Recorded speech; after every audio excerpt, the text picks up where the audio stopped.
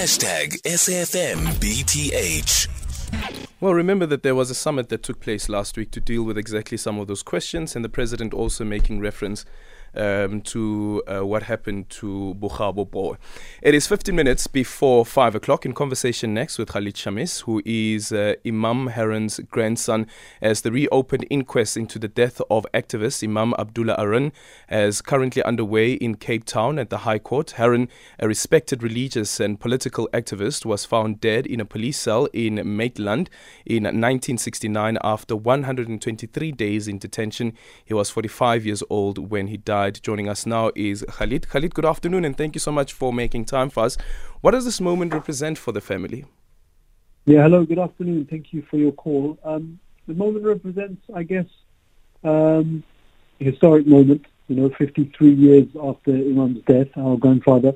I guess some victory, bittersweet victory, I guess, up to now, but there is excitement around it, for sure. Yeah.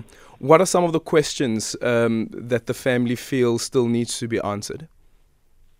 Well, I think it feels like we know those 4 months that Imam was in prison, there was no contact with him from anyone. So I guess there needs to be some closure around what was actually said to him, what other things were recorded, what other kind of information is there that the security branch held from us, and that was held actually after the post-apartheid government came in, and to see if there's any other information that's divulged. I mean, we know who killed him. We know that he was killed. He was murdered, and so that I don't think is in doubt. So it's just, I guess, underlining that fact and seeing if there's anything more that we can be told about the man who we lost for those 4 months, and ultimately came out dead. Mm-hmm. And what sort of conversations has happened between the family as well as the NPA, the lawyers as well, considering that when it comes to cases like these, cold cases, it's very difficult to unearth evidence sometimes, especially oral evidence from witnesses?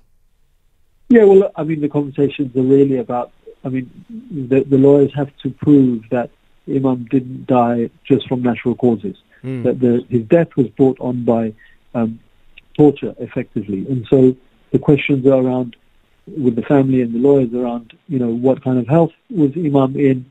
Was there a history of heart disease or those kind of problems in the family? Was he healthy? Was he happy before he went in, right? What were the reasons for him going in? Those kind of things to prove that he didn't just die from a natural cause. And this, of course, is the process before even the NPA determines whether or not there is a criminal case to be answered to and who exactly those people would be. Is it clear as yet how long this process will take? Well, the inquest goes on until the 18th, which is next Friday, and then I think the judge will make his recommendations. I think in December or early January, we'll get some kind of answer. Yeah. Thank you so much for your time. Khalid Shamis there, who is the grandson of Imam Haron.